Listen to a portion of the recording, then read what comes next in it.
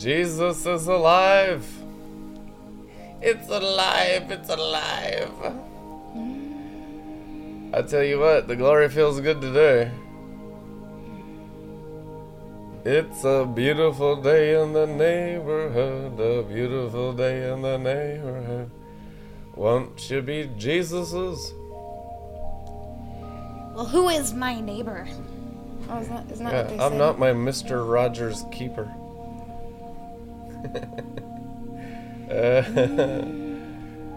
Hallelujah. We are the children of God because we live in the glory of His grace and mercy and love, and obedience is simply a supernatural, natural reaction to being His children of His very seed. I worship the divine genetics in your bellies, because I wouldn't be a God worshiper unless I was God conscious of Christ inside the born again people who is fully God. So you have a different understanding of others who are truly the born again race.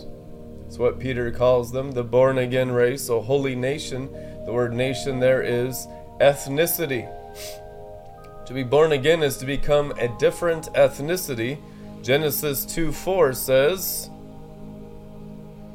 "These are the generations of the heavens and the earth that were created in the day that Jehovah God made earth and heaven." These are the generations of the heavens, which means the generation means the offspring or race of the heavens. In the very beginning of the Torah of Moses, the born-again race was prophesied, a people without father and mother.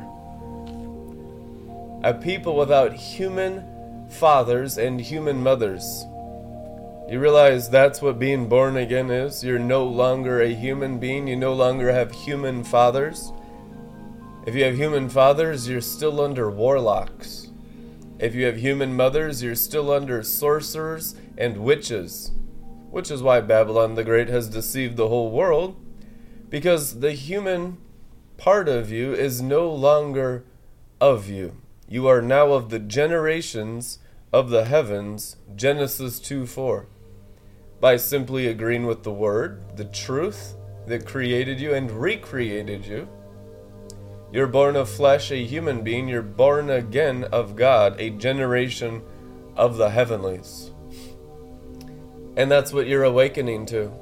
Awakening comes by your spirit man agreeing with the truth of God's Word. So just because Adam and Eve doubted the Word didn't mean it was true. It just means they wouldn't experience it anymore, and they went into the experience of the devil. And when they're under the experience of the devil, the Bible says they were cursed. Amen? Now that we're under the experience of Jesus Christ, our Redeemer, only if we're in faith of the generation of the heavenlies. Now the Bible does say you can be twice dead. If you get bewitched and go back into the human being, having human beings as your fathers and mothers after you're born again, which is a rejection of being of the generations of the heavenlies. Genesis 2:4, or the curse of the fall under devils in humanity, which is the mark of the beast in the forehead, those who have rejected God as their father and God as their mother. Which means the divine part of them has never developed or grown up, and they're stuck in death, which is in the human being under the curse. So, all we need to overcome is our doubt and unbelief, and as we do, we'll manifest what God originally said, which is, "I have made you in my image, and I have given you dominion from the heavens over the earth." Last night, as I was studying Torah in the midnight oil, I went into a vision, one of the craziest visions I've ever had. Probably 30 minutes into reading and studying Torah. And the eyes of the sapphire stones were the eyes of my cosmic body, and it was so real.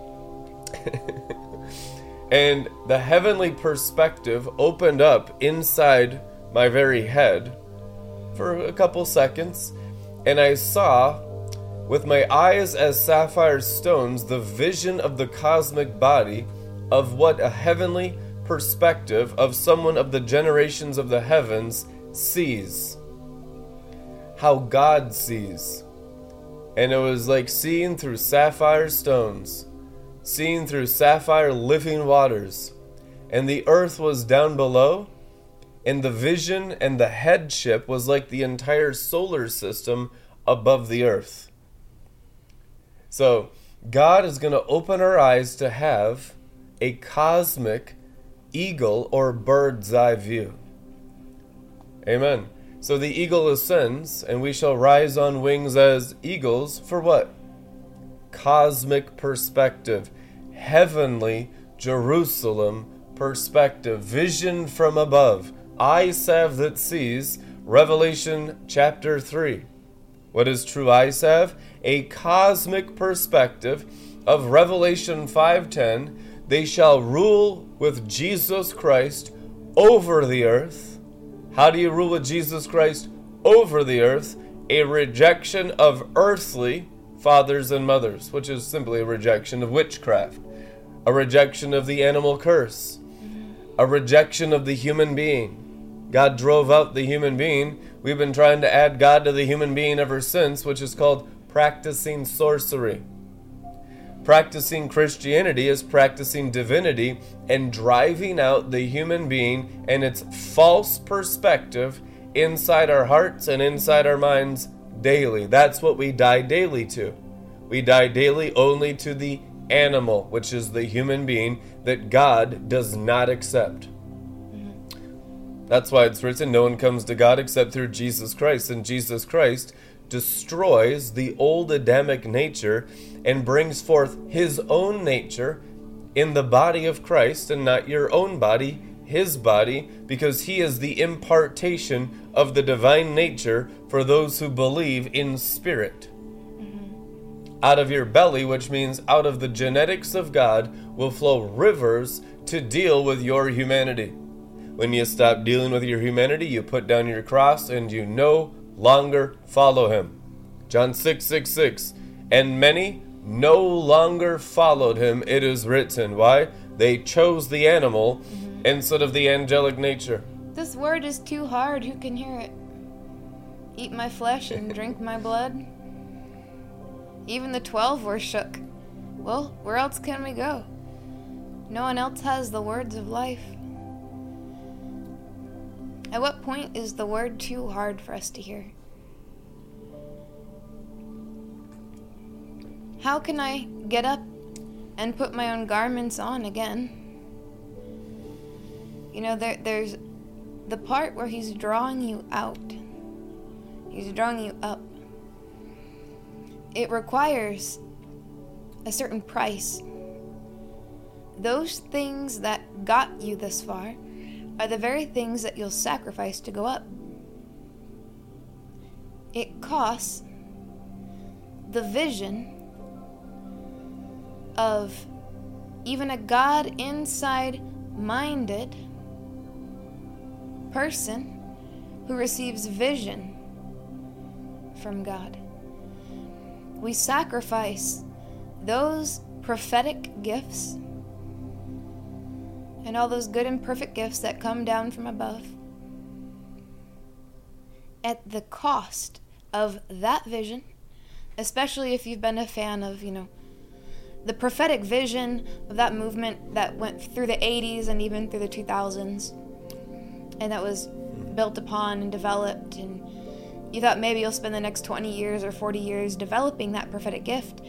That's what you sacrifice to go up, and it's very normal. Once you go up into the sun, and once you start walking on sapphire stones, it's very normal, and it starts to happen organically. You begin to be developing your eyes, your actual eyes of your real body, begin to open. It's like Neo getting pulled out of the Matrix, and he's like, he can see a little bit. We start to see a little bit. in a real way, not just in a prophetic sight and prophetic vision. I saw this and I saw that. But those visions that we have left over from kind of church age, but even God inside minded, it can be really inaccurate. They're left and then they're right. It's hit and miss. When it comes to cosmic vision, when you sacrifice that soulish vision of that gift from God, the spiritual gift, and you go up sapphire stones, your true eyes open.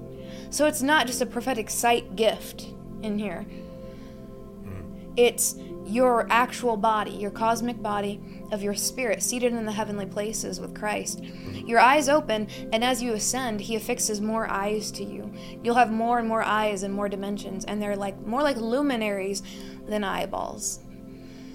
So eyes that are full of light, focused on Christ. Well, my eyes single and full of light. You say I have more eyes than one. Get some revelation, man. Each eye affixed to you like the morning star, single and full of his light. That's what it is. Unless you don't want to be transfigured in your inner man into the form like angels as you rise through the angelic ranks, through the 9 spheres of the angelic ranks at each level, through your spirit, through all the layers of the soul, and then later on in the transfiguration of your flesh. You have to let go of the way that you think that God's going to do it, and stop worrying about having to try or hold on to old vision, or I'm this kind of a seer. Not anymore, you're not. Put it to death. Go up sapphire stones and regain your true vision as an angelic being, as a spirit, as Elohim. Bereshit bara Elohim et. In the beginning, he created what? Bereshit created 6. Is that the number of man? Why is that the number of man? In our spirit, soul, and body, if that fire rose of the Vav is separated from the higher stones, an idolatry of Shekinah apart from the Godhead, not recognizing the kingdom of heaven within us, it's only that 6 on its own. So you have 6, that number of that Vav, in your spirit, and your soul, and in your flesh. 666, mark of the beast. Which is what? In the realm of the soul, which is image-bearing. We talked about the Zelem last night. You're going to be bearing the image of birds, beasts, and reptiles in the heavenly places or in the earthly places in the dimension of Yetzirah in your soul. So we're cleansing that place of image-bearing. And as it burns up to the surface and you notice something sitting on the face that shouldn't be there, lay your hand on your spirit, put your hand on your face, burn it out. Sacrifice it. Kill it. Crucified to death with Christ daily. And just destroy. Because some of those things don't deserve a spot on the golden altar, but a place out in Gehenna, at the place of the skull, burning in a fiery trash heap. And that's where they need to go. So we're getting more accurate in our priesthood.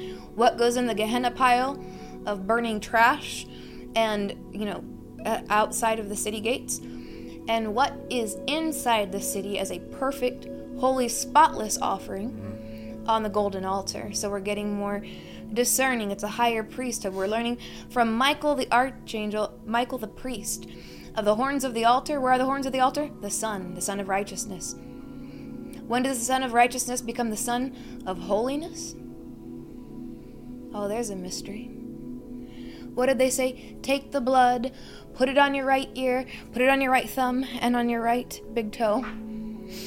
Then take the remainder of the blood and splash it, mix it with the anointing, and put it on the altar. And then anything that touches that altar is going to be made holy. And you use that the smeared blood. What does the ear represent? Hakma, right side.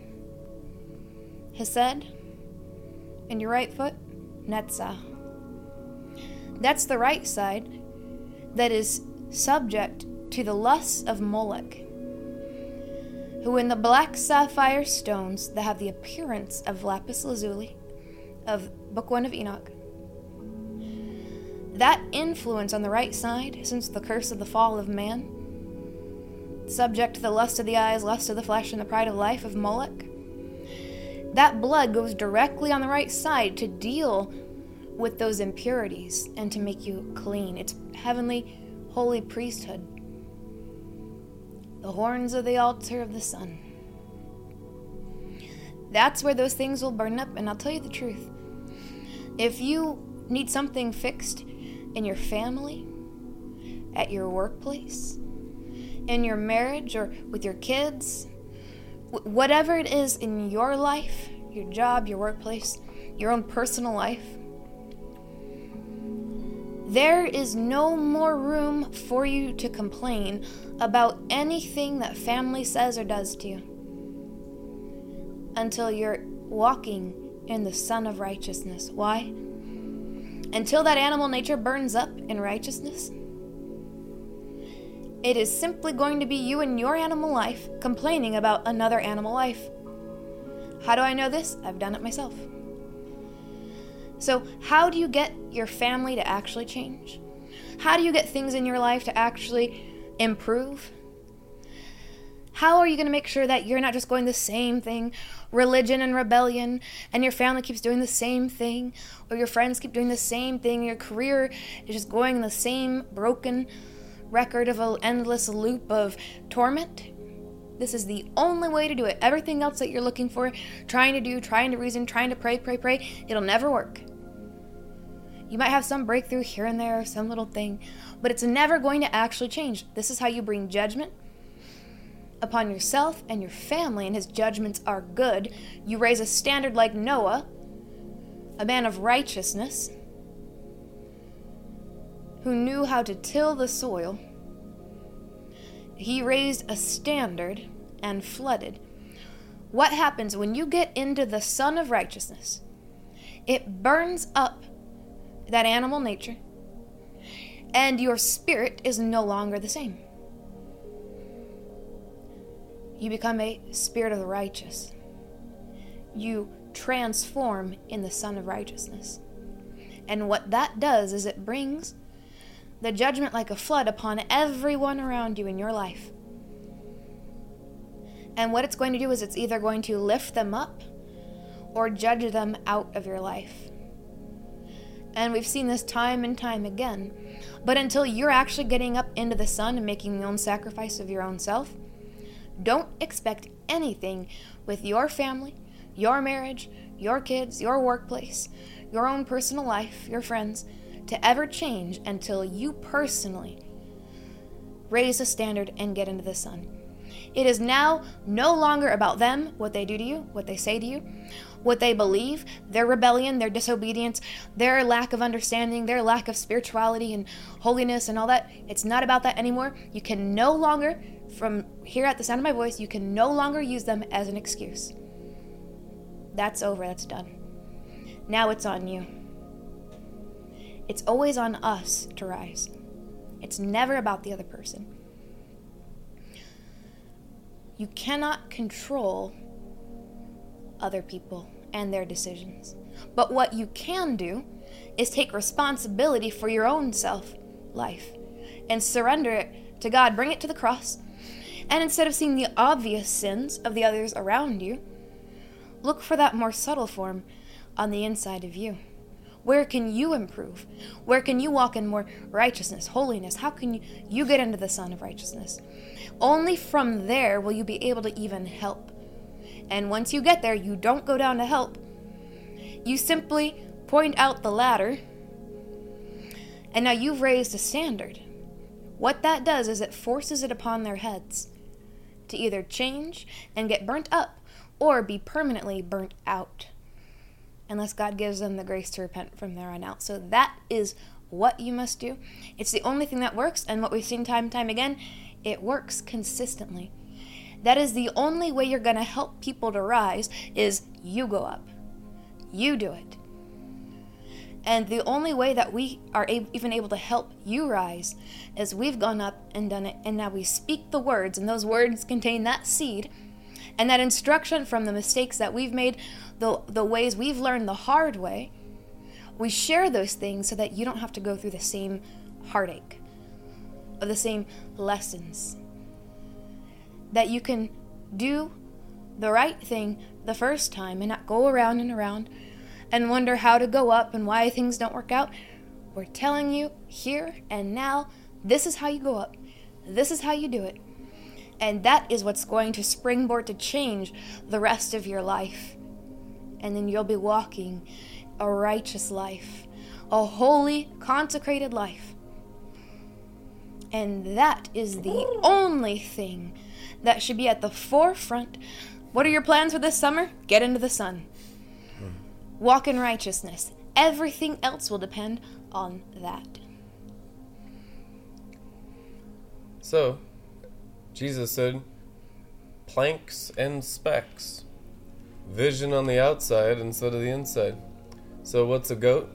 A hypocrite. What's a sheep? A sacrifice. And he said they both coexist inside the covenant religion. He's only dealing with people that believe. Amongst believers, there be those that have planks and specks, that are critical and judgmental of others, but never applying the gospel or the Torah of Messiah to their own transformation of their inner man. So for your cup to overflow, the overflow is from your transformation. Jesus Christ said, when I am lifted up, I'll draw all men to myself. If there's no lifting up, there's no drawing. What's the drawing? The recreating of creation around you. The higher you go up, the more creation is restoration of all things around you. So it takes no divinity to be a hypocrite. Jesus said that'd be the nature of those that have the covenant religion and even the covenant teaching. They had the whole Bible. They'd study it night and day. They'd try to obey it, but only with their outer man, with no transfiguration of their inner man. And Jesus Christ said by doing so, it made them the children of the devil. Children of the devil ministries. And it's a lot more common than you think. They're usually the ones attacking and condemning us because we're all about the transfiguration of the inner man, which is the exact opposite of what they practice. Those that are just good on the outside live by rules and regulation, which is the interpretation of Scripture through Satan. Satan had a Torah in the gospel. Satan's Torah. He quoted Torah constantly to Messiah in the temptations of the wilderness, which means angels have divine teachings. Angels of light that deceive. Okay? Now, there's a whole class of demons called dazzling demons. Okay? There's a class of demons that teach light, which is teach divinity. We call them religious demons or religious spirits. That's usually what's wrong with people, is they have a form of godliness that denies the power of. What's the power of the gospel? The death of Jesus. It denies the death to self and the transfiguration of the inner man. And only in the transfiguration of the inner man do the above abilities become activated in you for the realization that you're born again and have become the generations of the heavens. These are the generations. What's generations? Seed and race of the heavens. God wants to transfigure you through a constant repentance of animal hypocrisy, which is satanic divine teaching of dazzling demons. Demons of light that pretend to teach sound doctrine, but it has no resurrection into the abilities of Jesus Christ in your eternal spirit. This is also known as Esau, because it's a food. He had to eat that now in order to lose his true inheritance from God, which means it's a food that is digested and desired, and a rejection of one food and a reception of another. So you're either going to be taught the Christianity of dazzling demons or the Christianity of the holy angels, of the archangels that teach revelation. Archangels, one of their jobs in Scripture is to teach you the secret mysteries of the kingdom of heaven. Demons, they'll teach you the secret mysteries of the kingdom of heaven from their own fallen perspective so that you're still separated. So if a person is still living separated and doesn't have a transformation of their soul into the heavenly life, 100% of the time, they're being taught Christianity and the things of God from demons of light. Mm-hmm. Yeah, when we talk about the demonic shells, like the part of the sapphire stones that are getting circumcised, that throne of Satan with the appearance of lapis lazuli, that appears like alabaster but is not, that instead of the ivory tower of King David's tower, that part that needs circumcised out of the bride cosmically, out of our universe.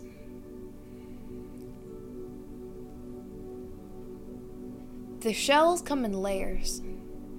So in each tree that we go up, right, we call them the trees, the different worlds. We're in Yetzirah now. There's a peeling away, there's a circumcising. And then you go up to the next level. Let's say you deal with Netzah or Venus on one level, and then you go to the next level and you deal with another layer of it. When you go through the layers of circumcision of those false sapphire stones, the outer shell's probably more obvious, like, or if you have some experience seeing on sapphire stones with cosmic eyes for a while, you start to get to know, oh, that's obviously black moon, or that's obviously black Venus. But as you go up, it gets more subtle. It gets more subtle. And as you go through closer and closer to the true light on the inside, the very last shell is actually called radiance. Most people would stop once they get to the radiance and say, oh, that's the God I worship. But it's really stolen Shekinah. It's the most deceiving of all. And on my first time, the Spirit took me on an out-of-body journey to show me the radiance of that stolen light of that shell in its higher form. I could not discern it correctly, and even when I could discern it, the wickedness of my human fallen nature desired it, and I was jealous of that light that was given to the wicked. And so, and it's one of those things where the Holy Spirit was very present there with me. So even though I was aware of all these things, it's not like you hide it. You can't pretend. It's just an encounter to understand the reality of the situation, the reality of the fall of your own human nature. When you're aware of the presence of God, it's not, you cannot pretend. You'd have to be, I don't understand how dense we have to be to pretend like that in front of God. There's still ways that we're blind and that we don't see in those higher realms, but there's just no room for pretending. He's just right there. And this is what the human nature is. No pomp, no, oh God, emotional covering up of fig leaves under the guise of worship. Worship adorning the apron ministries. Right. Instead of adorning the glory with words of Torah, that's worship. People might wonder, how did you get to do all this? You must worship for hours. Not really. It grew in grace. That's right. You basically just have to deny religion and allow the Holy Spirit and His angels to develop what they began in you. He is faithful to finish what He started, which means He does the upgrading and the building. Unless the Lord builds the house and you're the house of God, the laborers labor in vain. So the whole enemy's strategy is get you into vanity and labor for a part of you that God doesn't want to develop or build. It's called the animal. It's the 666. It's the human being. Yeah. All temptation is for false divinity in the human being. Truth, anyhow. Amen. I don't really kumbaya a whole lot. I love a good kumbaya on top of the mountain just as much as anybody. It's nice. I like that. But you won't really find me flailing my arms around and singing and, jumping around for hours on end. It's not really like that. There's a time and a place to, rejoice and dance and sing. We'll be dancing a little bit more because we want to feed the orphans, right? We want to feed the people. We're having an orphan celebration. Yeah. David danced to feed the nations. So, there's always a purpose. It's not just like, how can I work up the glory or get God to notice me? It's just not like that. It's really not like that. It's His agenda, His ways. Of course, He loves the dancing. He loves the music. He loves the singing. He loves it. But if you're missing the key parts, it's just nothing. It's wearisome. It's not true worship. You have to worship in spirit. You can't really worship in spirit if your spirit is devoted to iniquity under the guise of Christianity. How do you rid the soul and the spirit of iniquity? The spirit of iniquity in the spirit? Rise on sapphire stones, Malkut, into Tiferet, into the sun, and then through Keter, and get a sparkling conscience. That's what your spirit is. Bob Jones teaching. You got to cleanse your conscience. It's not something that God does for you. He says you do it. Cleanse your conscience. So we learn how to do it. And what did he say? What did Bob Jones say? Fly into the sun. There you go. You see that? Fly like an eagle, fly into the sun. And no amount of kumbaya, singing and flailing around and crying and praying in tongues, and you could do that for the next 40 years in the wilderness and never grow up. It's about being accurate. It's about understanding and finding out, as it's written, what is that good and perfect will of your Heavenly Father? What is His good and perfect will in your life? What does He have written about you for today, for this coming week, for the next couple years? Short-term plans, long-range plans. Understanding the Word, which is a lamp unto my feet and a light unto my path. If you have the lamp to your feet, but you don't understand the light to your path, or maybe you know the light to your path and you've seen a vision of a far-off future, and you know that is what God desires, but you're missing the lamp to your feet for your next steps, how are you going to accomplish that which God wills to accomplish in your life? You must know the Word of God in the Spirit and in truth, and the power to change your life. And your testimony will be the power of a changed life. In reality, and not just in thought. In action and in deed, not just in imagination.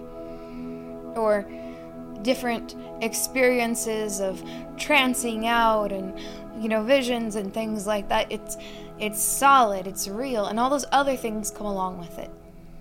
So we want to not just do all the little details of what we think it's supposed to be, but have the main thing and the sword of the Spirit alive and active, working in us, rising. Those who wait upon the Lord will rise up on wings like eagles.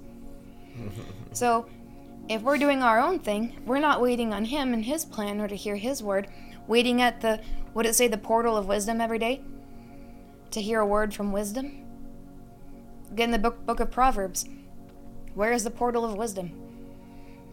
What is the blessing in the book of Proverbs promised for those who wait for a word from wisdom at that portal every day? What is that blessing? Have you seen it? What is that promise? I guarantee you want that. Guarantee you want it. So you go in and you study it until it's revealed to you. And then you go there and you learn to go faithfully every day. And then you'll have the wisdom you need to accomplish all that you set out to do. Amen. Mounting wings as eagles and soaring. So the eagle represents getting above the enemy and having a perspective from above, and also the ability to see. An eagle can be about a mile over the earth, soaring up there with airplanes sometimes, and it can spot a mouse or prey a mile down. So it's all about elevation. The issue is getting the elevation and the priority in your spirit and out of your brain. Romans 8, carnal-minded or brain, vision and brain-led has no elevation. It's on the earth. And so if your mind is on the earth, you're under the foul birds, which is a forfeit of that cosmic heavenly perspective, destiny, and inheritance of the above, which is the generation of the heavens. So you're not really Israelite yet. You're not really, honestly, you're not really Christian yet. Why? Because Christ is only above. Now, it might be offensive, but it's the truth anyhow, because those abilities of the person are completely dormant in you and not activated, and you're mostly living, after you're born again, in the carnal mind through carnal reasoning. Sense and reasoning Christianity is no Christianity at all. It's wickedness, and so we practice wickedness after we're born again, which is why we need the fivefold teachers from the heavenly generations to show us what the new creature is and to get rid of the old, violently, viciously, crucifying it, killing it. Anathema is the word used in the New Testament. Every part of you that's not of God's sperm and seed and eternal nature has to be incinerated as a burnt offering. That's why you're required to live as a sacrificial offering, holy and acceptable to God every day. Otherwise, there's no development of divinity in the part of you that's born again. Amen. So as you rise on wings as eagles, it's an illustration of eating a certain food for a people that know what part of them is being developed. Most Christians just think it's for the soulish part of them. And they haven't even come into Hebrews 4:12, the Word of God dividing asunder soul from spirit. Yeah. So they eat into the dead part of them. They eat into the Adamic curse of death, the Eve curse of death. And if you eat Christianity, and you eat the teachings of Christianity into the Adam or Eve part of you, you will surely die. It's like eating knowledge. Knowledge puffs up, but the spirit builds up because you haven't hit your spirit. So when revelation comes forth, it illuminates your spirit so you can have the diet of eagles, and the eagles represent angels. What does it say in Scripture, Psalms? They ate the bread of angels. Or you can say they ate the bread of eagles. Right, that's from the storehouse of wisdom. So wisdom has killed her beasts, right? And she builds those 7 pillars, her palace. The palace built on 7 pillars, which we talked about, the 5 books of Torah, and those 2 hidden books, because there are 7 books, like we've already established, there are 7 books of Torah. The representation of those 2 inverted nuns, those books in the cloud. The heavenly wisdom, the living word of God, the living word of God for the righteous. Now the righteous are barely saved. Who are the righteous? Those who have risen into the Son of Righteousness. So if you're lower than barely saved, it's not a great place to be. It's being below. It's mostly deceived, and the knowledge you have about God is an external in the brain that wars against the spirit of wisdom and revelation. That's why you find your main enemy are believers in Christianity. As it is written in the Scriptures, your enemies will be the members of your own household. It is written. Amen. So you're going from drinking to destiny. And the drink is important, the purity of the drink. The deeper wells of Chokmah and Bina, drink from them. Proverbs 2 verse 6. Wisdom is a gift from a generous God. Wisdom versus knowledge, right? What did Brandon just say about knowledge? The knowledge puffs up. Look at the sapphire stone chart in your imagination for a moment. Do you remember the sphere of Da'at, represented by Pluto? With that dotted line, it's kind of an invisible sphere. That chasm of that abyss, that's in the mind realm. That is the right bone. Where the mark of the beast is? That's the mark of the beast. That is the mark of the beast. It's the mark of human knowledge. Right. So there's one on. They have it on the. It's on the head. That represents the bone. That is actually exactly where the bone throne of Satan is.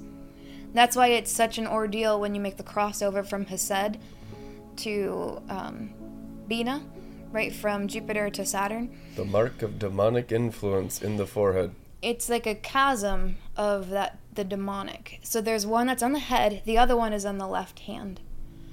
and that is marked with Gevra. Those are those two main portals to hell of the sapphire stones. That's why Revelation says the mark of the beast will be in the head and the hand.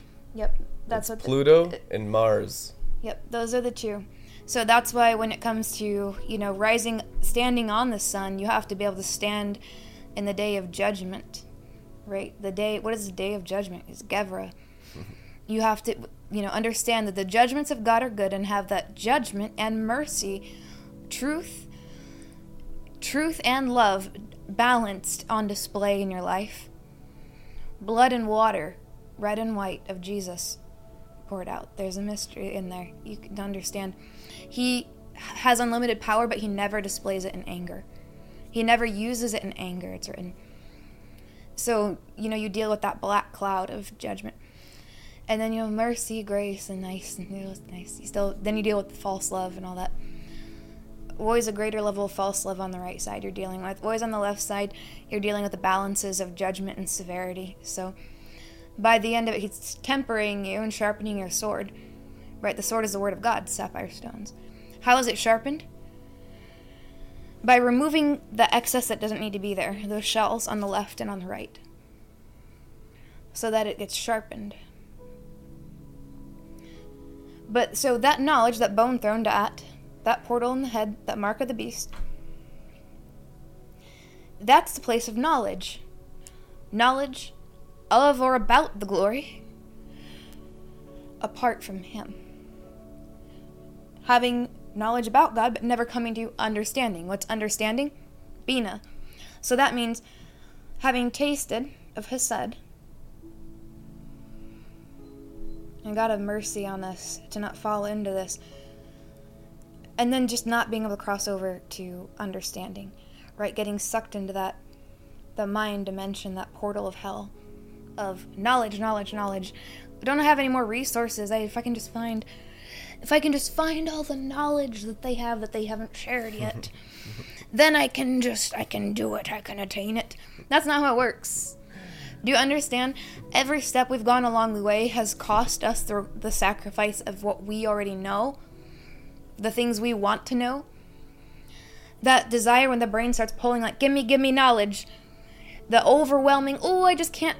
And you have to literally put it down and not even go there and sacrifice it and say, like David, King David, man after God's own heart, I am content. Like a little baby child on its mother's breast. I am content. Not to worry about those things that are too high for me right now.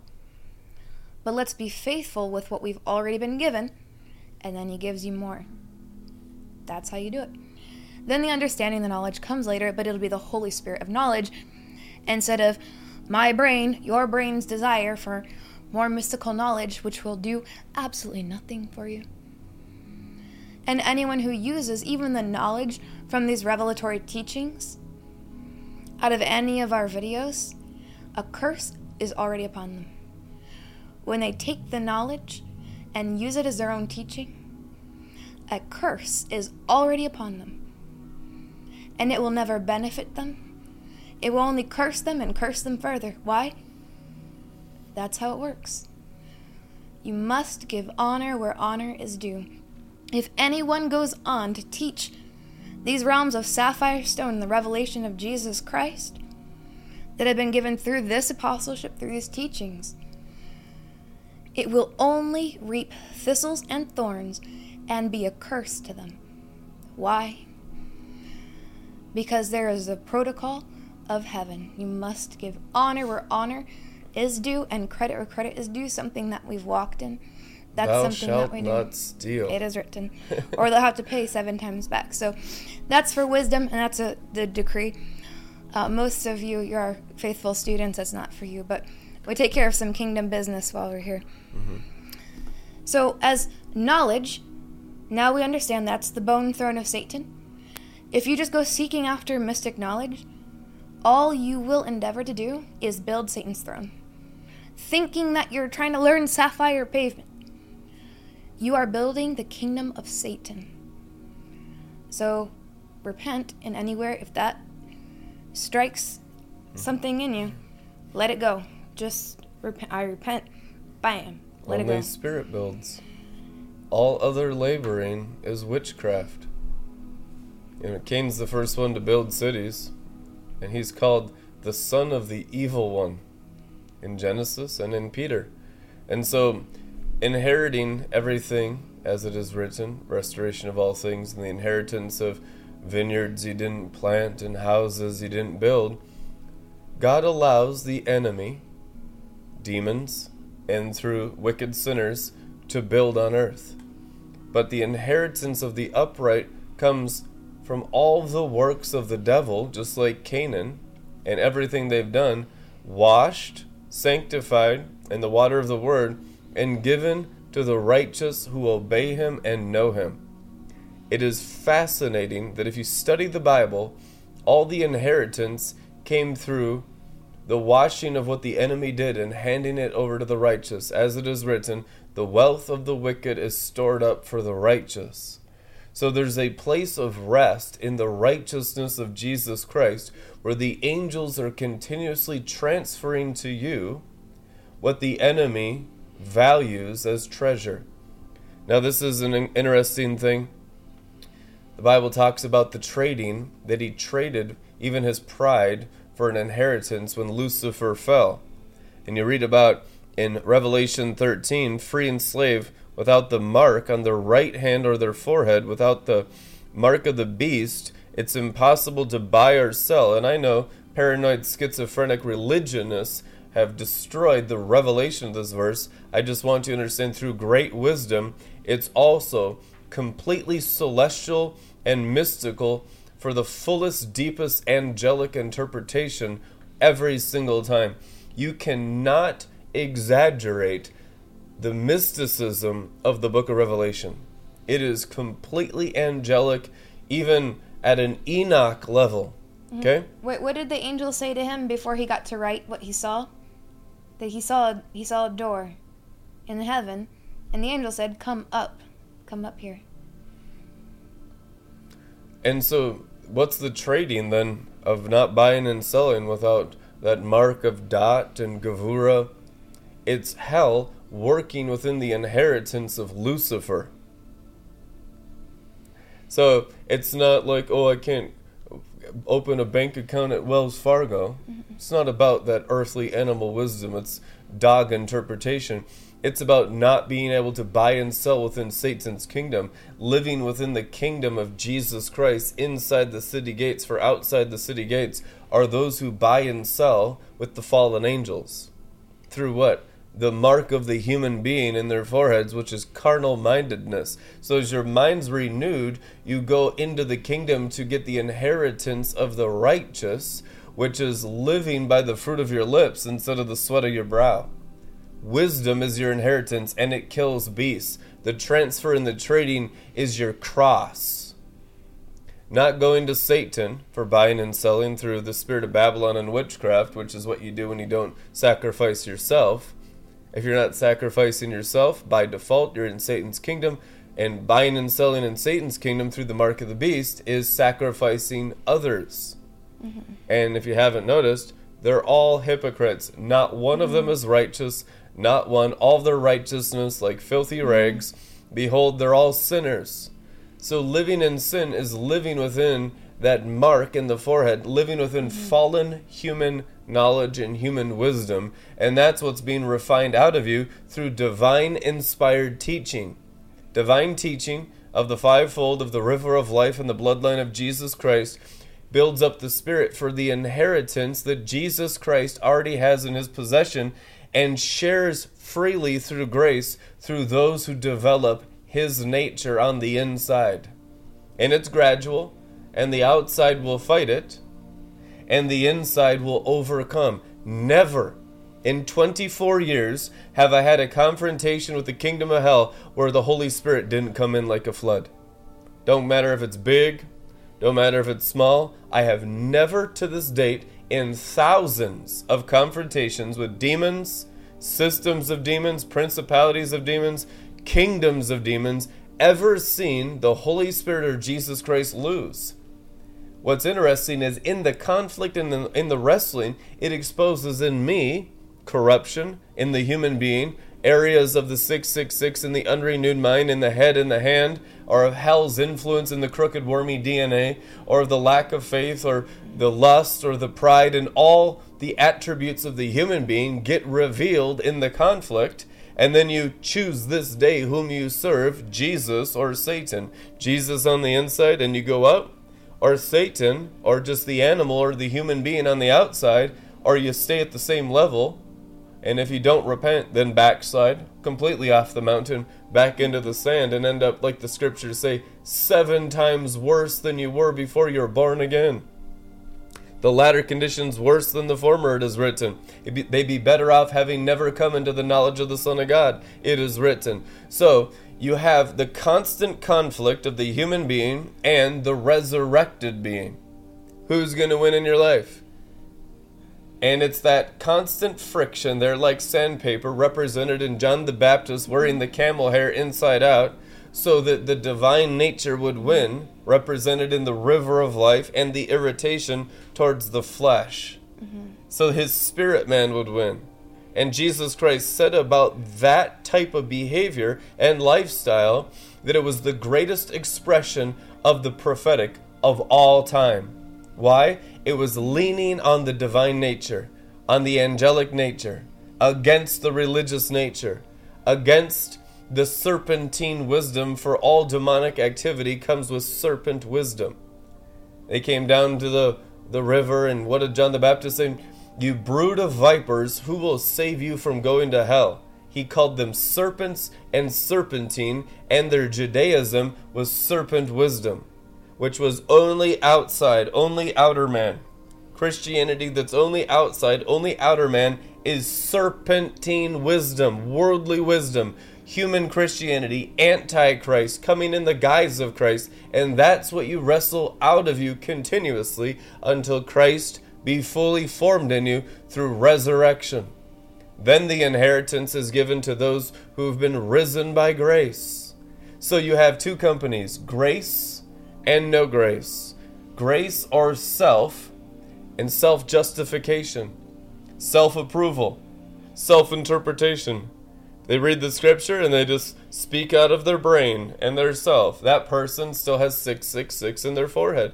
Their inheritance is not in Christ or in grace. And that is most Christians now. Not that their spirit wouldn't go into heaven, but their soul's in hell with demonic influence through their brain and senses and reasoning right now. Our job in the fivefold is to perfect the faith, which is to perfect the spirit, to conquer the soul in its senses and reasoning through sapphire fire, in a constant baptism of fire that comes through the sapphire stones. The sapphire stones is walking in the fire of God. Not just a baptism of the fire and you remain on earth. You would have lost that fire and been 7 times worse, according to the scriptures. But increasing the fire by rising up in the fire, using the fire for what it's for, to return to God the Father in heaven with your whole heart. Amen. Rend your hearts, not your garments. Why? Because he wants your hearts to rise and take over your souls, your mind, your senses, your reasoning, and you can do it through the Word of God. The Word of God is the food for the Spirit. Then you'll correctly divide the word of truth and be a workman who's not ashamed. What's that work? Believing in the one God sent. What did God send? His Word, like manna, into our hearts to feed our spirit, to be angelic, and to overcome our animal natures. Amen. Amen. That's really powerful. That's so right. If you are using the Word of God through your brain, you're building the bone throne of Satan, which is evidence that you're in the army of Satan, because you're advancing his kingdom through the 5 natural senses uncrucified. Right? How did Bob Jones say you would get the golden glorified senses? By going up. That's how you do it. You go up. The kingdom of heaven is within you. Now that verse in Revelation 14 verse 9.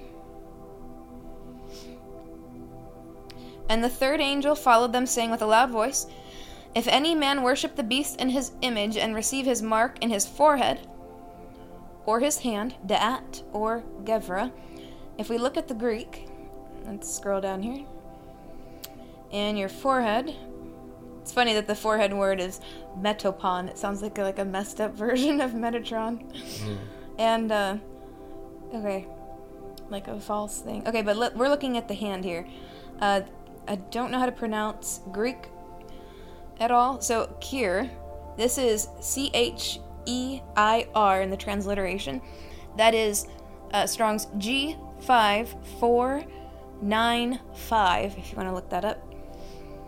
From Revelation 14. Now that word for hand, right? We're talking about the left hand of Gevra.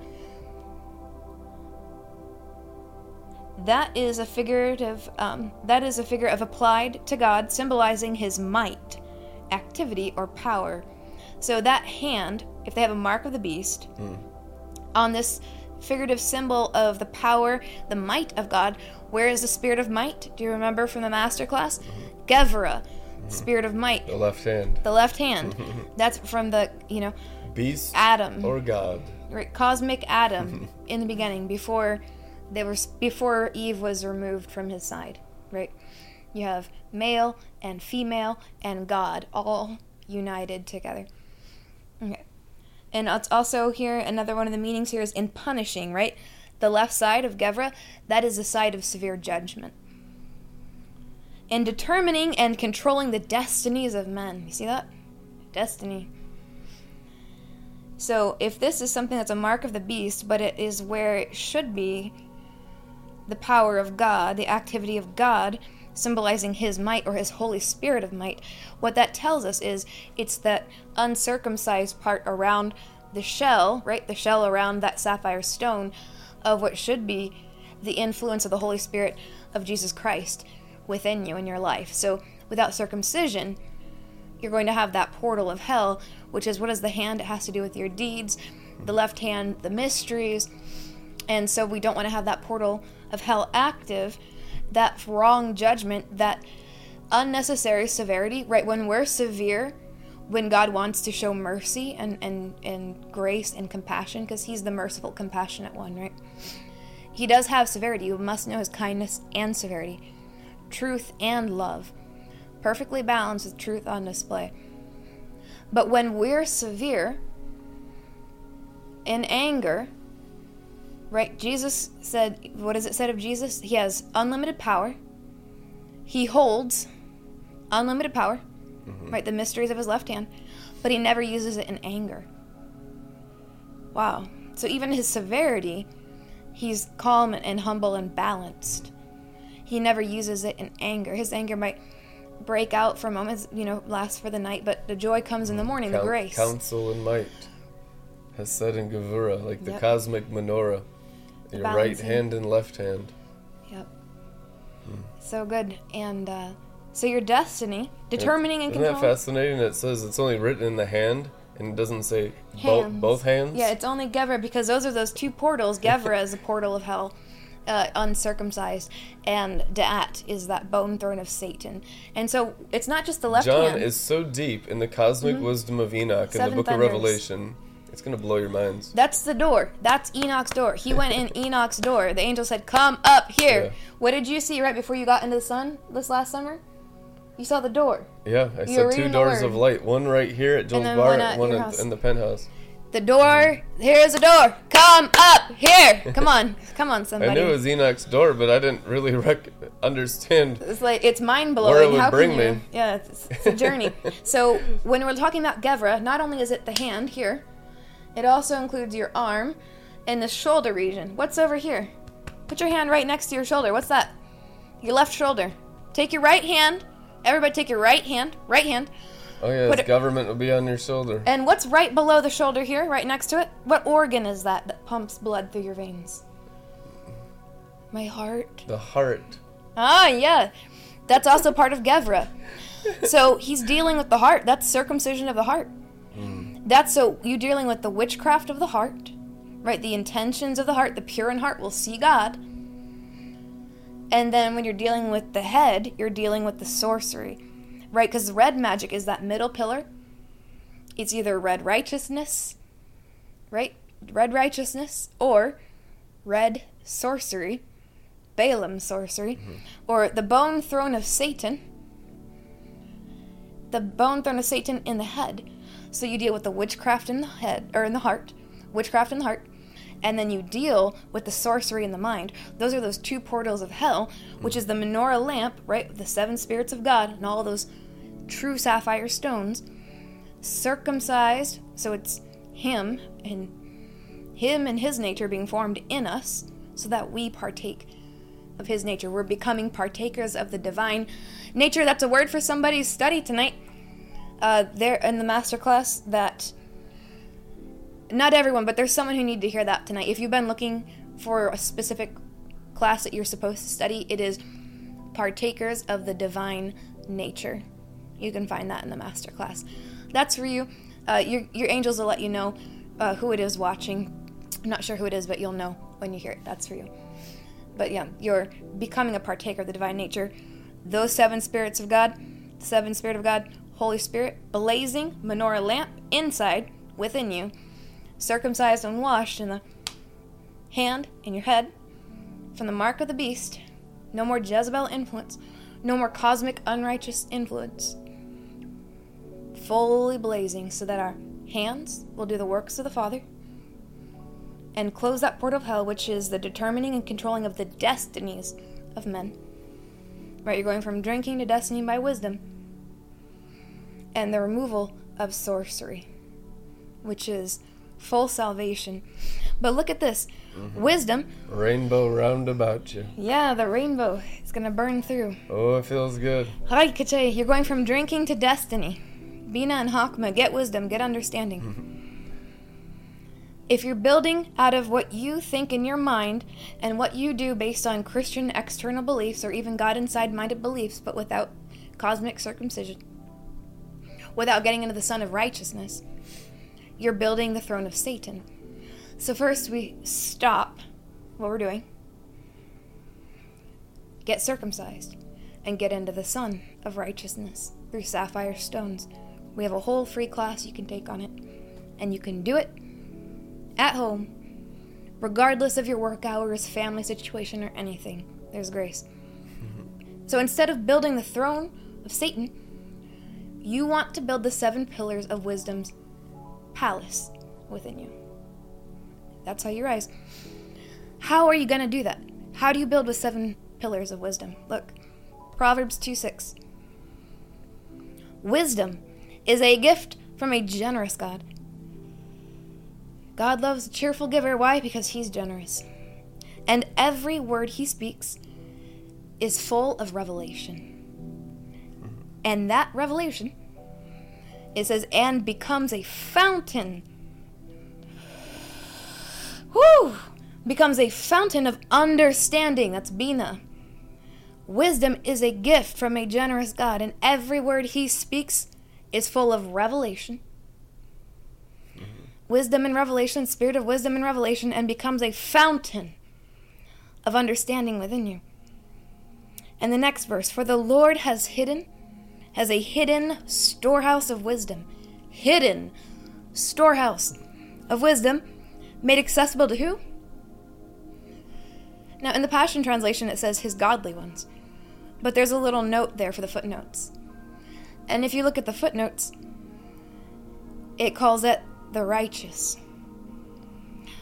So there's a hidden storehouse of wisdom made accessible to his righteous ones. That's in the Son of Righteousness.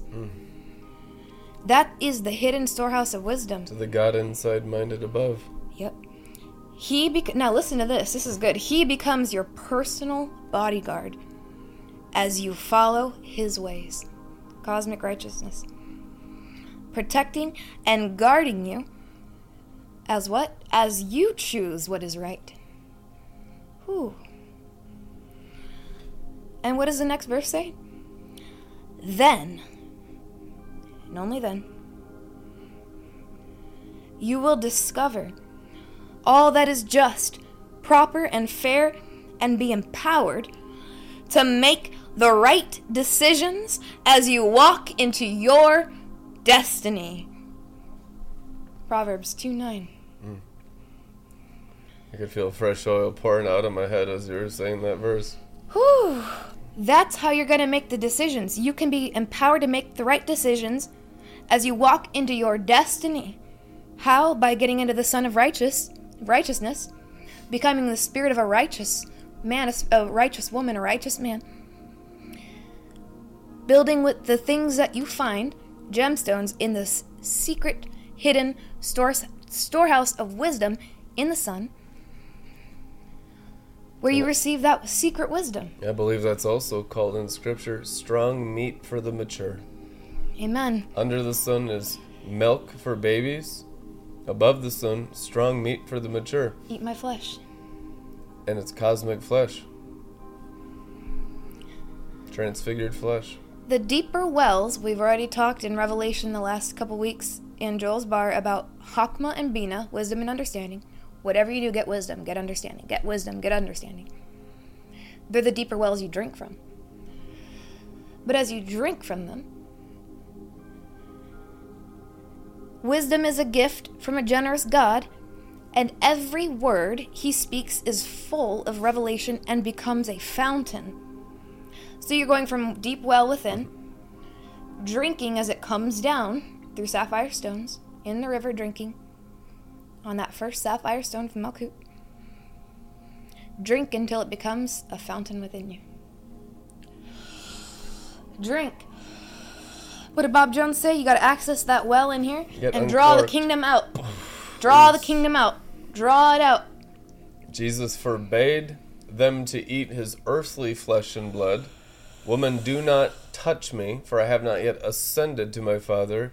He said, but when I'm with my Father, you will drink me again.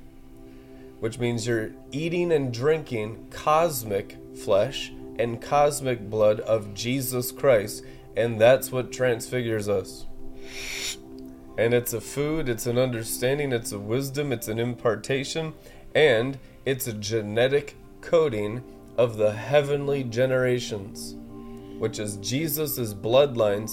Everyone that is his true brother and sister or his son and daughter is of that heavenly house and of that heavenly bloodline and the heavenly generations, because they eat the heavenly flesh and they drink the heavenly blood. And unless you drink the heavenly blood, you have no part in me. And Jesus Christ said, and you cannot be a Christian nor a disciple. Amen. Amen. The Malkut of Shekinah is within you, Jesus said. He said the kingdom of heaven is within you. What was the mystery? He always spoke in mystery of sapphire stones. What was passed down in that tradition of Moses? Jesus was classically trained, maybe not recognized, not on the official roll, but where was he when he was a kid? In the synagogue. What was he studying? Torah. Moses and the law and the prophets. When they, left Jesus behind that day and they went back and they found him, he was still in the synagogue. They called him rabbi. Even the Pharisees called him rabbi, which means master teacher of Torah. Yep. So where Jesus' disciples, one of them was classically trained, right? Trained by Gamaliel. Right, he had the black moon training of Gamaliel. That's a black sapphire stone. He had, that was, Saul who turned to Paul. And he forsook his wisdom of Judaism to become a fool for Christ. That was his destiny. But when it came to debates and arguments, he was real quick to use serpent wisdom to turn the Sadducees on the Pharisees and vice versa, to stay alive a little bit longer and continue his work until he was ready to go home. And they said, they're going to kill you. And he's like, yeah, I know. Should you stone a Roman citizen? Yeah. Always using wisdom to promote God in his spirit and his flesh. But other than him, the other apostles, they didn't have that, synagogue training. They were fishermen. So what you had was, they didn't have the seed of the Pharisees. He told them, beware of the seed of the Pharisees. They were with Jesus. And he said, I have many more things to tell you, but you can't handle it right now. That grace of their lightning baptism by being in physical proximity to Jesus before, during, and after his resurrection gave them a special apostolic grace. That tree, right, you go through Isaiah and Yetzirah, Berea, and you go up all the way till your outer man is transformed. The physical proximity to Jesus baked their outer man in a special kind of the lightnings of the ark of Shekinah glory. Inside of Jesus Christ is the living word. And that gave them, he breathed on them. He gave them power and authority to work great signs and wonders. Now, why haven't we seen apostolic type of signs and wonders on a large scale for, basically since the apostles? You see miracles, you see healings, even dead raising. But why is it not like that? He wanted you to grow that seed. He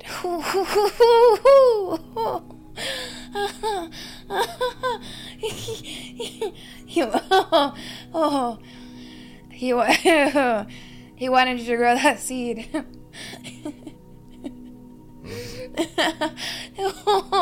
Into a tree. And that sustained growth. That long-term plan, Not just springing up real quick, but for that seed to develop within the bride, to grow into maturity, that from the inside, through the deposit of the Holy Spirit, through every layer of those trees within you, until you reach, as it was written, full salvation. Oh, not just in the spirit. No. Oh, man. Can you feel it? But all the way through your soul and flesh to be partakers of the divine nature. What did Jesus pay for? So you're not just getting your external man baptized in, the grace of someone who's walked a little bit farther than you and they lay hands on you, or you're going to have a moment in the anointing or an open portal because people in Moravian Falls prayed for 100 years and blast a hole in the heavens. That's good. That's fun. That's awesome. I want to go there and do that sometime. That'd be great. Forget about Disneyland. I want to go to Moravian Falls. I want to go check out the portals, Like, if I have time, something like that, maybe a vacation where somebody's not trying to kill me would be nice. Always something external, isn't it? Instead of just your spirit man transfiguring into God himself. And that's the long-term plan.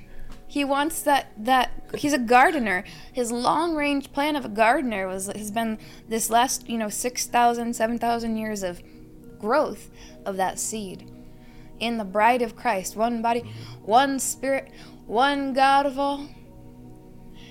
And so were the apostles of that first church age, that first, the original that were around Jesus physically. Instead of just getting baptized into his external presence, he said it's better if I go and send the Holy Spirit. Why is it better? Because you have the long-lasting fruit of that growing on the inside of you. And if it comes into full completion and maturity as you grow and getting out of those incubators, get into an open heavens, it'll be what he intended on the inside and on the outside. Oh, man. Ooh, man, it's strong. Oh, I think he really wants it. Oh, man. Oh, it's good. Amen. So what's the difference between being wise as serpents and being what Jesus condemned the Pharisees, sons of serpents? Because when I said serpentine wisdom, I could feel the conflict. Only difference, you guys, is dead snake or living snake. That's it. It's the only difference. So Jesus said, be wise as serpents. Jesus said, just like Moses lifted up the serpent in the wilderness, so shall the Son of Man be lifted up. So Jesus said he's also operating in serpent wisdom. What's the difference? Crucified to death. One lives for a living serpent, which is sorcery, witchcraft, and all the kingdom of hell. The other one is a crucified serpent, which is God's divine nature. So it's fallen angel or holy angel. Cross or no cross. Selfish religion, self-righteousness, or Jesus Christ's selflessness, the bride of the Lamb married to the cross. Let it be magnified in all your hearts. The snake be crucified to death, the serpentine wisdom, and all living, active, energized, evil spirits and dazzling demons be crucified with the magicians and the magic arts as Satan and his angels in the guise of Christ be slaughtered, and all your spirits, souls, minds, and bodies. For the cross to be your salvation, to kill the snake and use the killed snake, like Moses, for wisdom to go up the mountain and restore the glory to the earth. Amen. So the cross is the unfolding of all the wisdom. The Bible actually says that the cross is the wisdom of God, which means all of the understanding and the genius of the one true God is hidden in Christ, it is written. It's not complicated, it's simple, it's all Jesus. Jesus is the way, which means Jesus is the sapphire stones. Jesus is the sun and the moon. Mm-hmm. It's written in Revelation. Yeah. That's what he says. What they lift up on the pole in the desert with Moses? The serpent. It was a sign of Jesus on the cross. Why was it a sign of Jesus on the cross? The snake represents the flesh. Right? That serpent flesh, the fallen nature that mankind has taken on. Jesus Christ came in the flesh. He became sin, who knew no sin, that we might become the righteousness of God. How? Get into the bridegroom's chambers, the Son of Righteousness. Rise on sapphire stones. It's Jesus. It's Him. Mm-hmm. Now that serpent flesh made Him for a time a little lower than the angels. There's that serpent below. Now if you go through the angelic orders, right, the 9 ranks of angelic orders, what's at the top? Seraphim. So when He rose from the grave and went back up through sapphire stones, when He lived His life in such a way that was pleasing to God, when you go up through angelic ranks in order, what's the final one that you learn from? The seraphim. Glorified, serpent, dragon, fiery nature. It's the devouring of your serpent nature. What is that seraphim, holy serpent nature of Jesus Christ? I've seen Him as the dragon in the second heavens. He devours your human nature. Why did the rod of Aaron, rod of Moses, become a snake? It's holy and said to have been carved out from the throne of God itself in the high heavens, with the engravings of the name of God. Snake! Woo! Seraphim wisdom. Seraphim wisdom. And what did it do? It swallowed the other 2 snakes. Seraphim means snake in Hebrew. Yeah. So when they swallowed those snakes, now, what are those black and white and even red magic snakes or of the dragon. 3 pillars that are uncrucified in the human nature, right? The 3 pillars of Freemasonry. Now see serpent, king, cobra, Jesus within your spirit, rising up and swallowing and devouring them. Mm-hmm. In our time, it won't just be the snakes of Jannes and Jambres, but the serpent of their father, the red dragon. It takes a dragon to swallow a dragon. Embodied in Balaam. It takes a dragon to swallow a dragon. It takes a snake to swallow a snake. Why is it that Jesus Christ, if you see Him in dragon form, flying through the second heavens, conquering, I'll ask you this, what is His color and the color of His eyes in that form? We might get into that someday, but if you see Him and you know Him in that form, it takes a dragon to swallow a red dragon. Why Let did every dragon confess that Jesus came in the flesh. yeah. Amen. Be bound in chains and thrown in the lake of fire. You say that on repeat all around my house all the time. All the time. Yep. But Jesus said the Shekinah of Malkut is within you. What is that? The kingdom of heaven. The kingdom of heaven. It's within you. The mystery of mysteries. What mystery is greater than mystery Babylon the Great? Well, in the book of Enoch, he said that the devil, the fallen angels, were given worthless mysteries. So if the final culmination of mystery Babylon the Great has had its time and its day, there is a greater mystery rising forth that they were never given. A pathway they've never known, that no vulture has ever known. What pathway is that? That's the pathway between Bina and Hakma. A worthless maturity of mystery Babylon coming into the fullness of those stolen mysteries of the fallen angels, and that's what Babylon the Great is. But it's a worthless maturity. It will all sink into the sea, it is written, by true maturity, which comes like a flood. Amen. The waters are being cleansed. Isn't it nice to know that even the impossible in your life is possible through Christ for those who believe, and you believe? This is your season to believe in the impossible for your life, for your family's life. It's time to stop looking at the faults and the sins of others, and time to rise on sapphire stones. I don't want to hear any excuse. I don't want to hear any complaints in the spirit realm. I don't want to hear your complaint prayers going up about your spouse, about your kids. I don't want to hear it. I want to hear the greatness of the cross within you. I want to hear you praise his name and reading the heavenly Torah, studying the mysteries, taking the master class of righteousness, and going up sapphire stones until you get in that sun and you burn and become the angel-like Son of God. Angel-like sons of God, manifesting sons of God in reality in your spirit. And then watch how things are going to change. And you do that. And bring the holy, divine judgment and compassion like a flood. Amen. Amen. Bless you guys.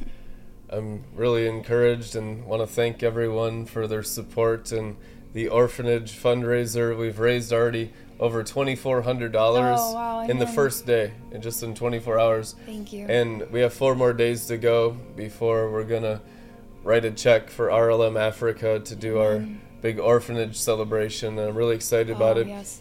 So I want to make our goal $5,000 for the week. Amen. And if God puts it on your heart the next few days, just give generously into this and understand that this was the heavenly prescription from God the Father to destroy the principality of delay in the entire body of Christ. Amen. Amen. Bless you guys. We'll see you tomorrow.